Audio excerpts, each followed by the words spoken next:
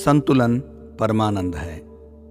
गीता के आरंभ में श्री कृष्ण कहते हैं कि इंद्रियों का बाह्य विषयों से मिलन सुख और दुख का कारण बनता है। वह अर्जुन से उन्हें सहन करने के लिए कहते हैं क्योंकि वे अनित्य है।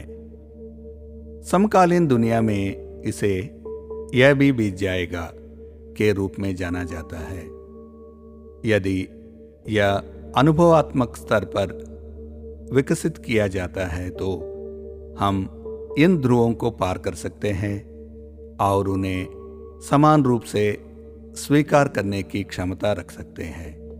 5 इंद्रियां हैं जैसे दृष्टि, श्रवण, घ्राण, स्वाद और स्पर्श। उनके संबंधित भौतिक अंग आंख, कान, नाक, जीभ और त्वचा है।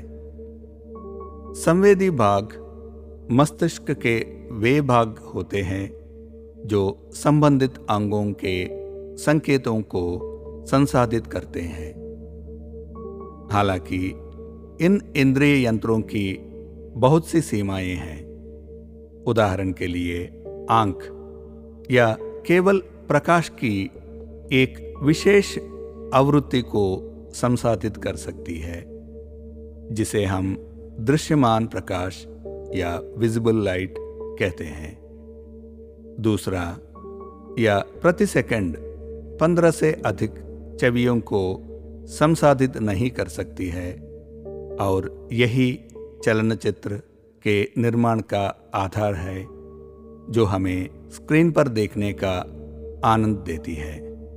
तीसरा, किसी वस्तु को देखने में सक्षम होने के लिए उसे न्यूनतम मात्रा में रोशनी की आवश्यकता होती है। इंद्रियों की ये सीमाएं सत्य या स्थायी और असत्य या अस्थायी के बीच अंतर करने की हमारी क्षमता में बाधा डालती है और हमें रस्सी को एक कुंडली मारे बैठे सांप के रूप में अनुभव कराती है। यहाँ तक कि मस्तिष्क में इन उपकरणों के संवेदी हिस्से भी उपकरणों की सीमाओं से बंधे हुए हैं। दूसरा, वे बचपन के दौरान उनके साथ किए गए व्यवहार से भुगतते हैं। इसका परिणाम प्रेरित धारणा होती है जिससे हम वही देखते हैं जो देखना चाहते हैं। सत्य को देखने में असमर्थता और असत्य की ओर बढ़ने की प्रवृत्ति का परिणाम दुख होता है।